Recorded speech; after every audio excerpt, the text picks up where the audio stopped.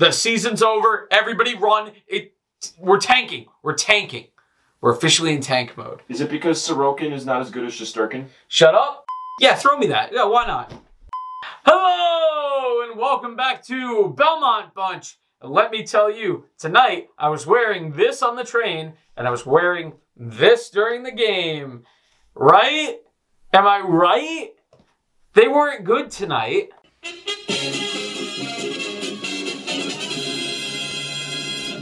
The Islanders lose 5-1 and then have now given up 11 goals in 2 games.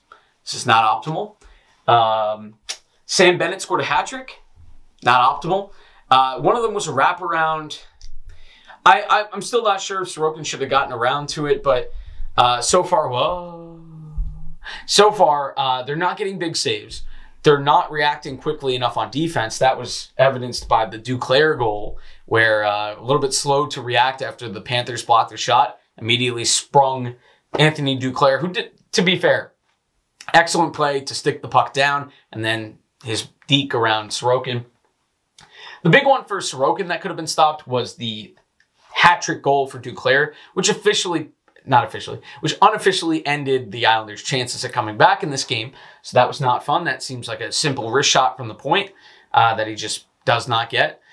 And Wahlstrom got one that got us back in it for about a minute. That was before the third Bennett goal. A little bit out of order tonight. But Wahlstrom, nice goal, big goal for him because he's going to be in a competition all year with probably like Bellows on that third line. So I guess generally speaking, just what do? I would say generally stay the course. I think the offense, it just needs a few chances to go. The power play has been bad, but tonight I saw an improvement. So there is something there. It's not completely dead. Parise has looked, invested.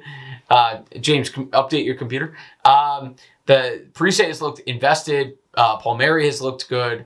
So there's stuff there, and it's not a total wash. But the first 2 games were against 2 good teams, and the Islanders still got to find their way a little bit. And Sorokin needs to make a few more big saves to keep the team in it for now.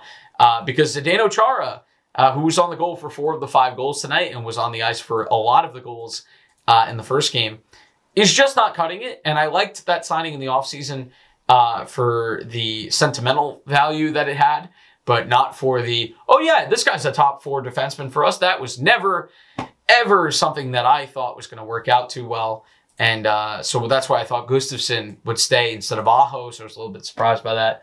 Aho, the good news, Trotz is already talking about giving Aho a shot. He said that in the post game.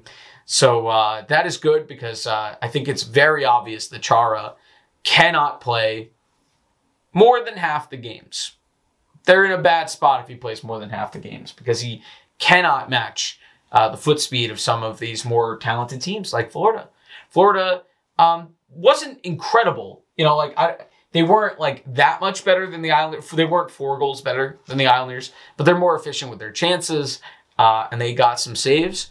There was one on the power play, a nice one-timer. I think it was from Barzal that got stopped by Bobrovsky, who played pretty well. And I'm not in panic mode yet because the Islanders haven't been terrible in these games. They need some goaltending, like I said. They probably need Chara to not play. And we'll see what happens, how quickly they make a move. For now, you just hope that they can fill in with someone that isn't Zdeno Chara. And you need a few more saves from Sorokin. And you need Varlamov back because I don't want Corey Schneider to get into a game either. Because I'm not going to jump to conclusions and say I'd rather have Schneider in than Sorokin just because of these 2 games. Because Corey Schneider, don't think he's got it at the NHL level anymore. That's the video. 0-2, no points so far. It is now dawning on me how daunting this 13-game road trip is going to be. Not fun. You start off with 2 really good teams. We'll see if it gets any better from here, but it's over 11,000 miles of traveling. So if they win 6 of the 13, I'll be happy. So that's it for now. We'll see you next time on Belmont Bunch. stay off Twitter. That's Tom's golden advice for today. Except only to like Belmont Bunch posts and retweet it and follow it. Also, James would want me to say this. If you want to listen to this instead of looking at my face, look at the link in the description to find it on Apple Podcasts and Spotify. And you can avoid my face. For this episode, may be preferable. I walked through rain for you. So maybe show some appreciation. Sorry. Ow, my face. All right, that's how we're going to end the video. Okay. All right. Bye. You can end it now.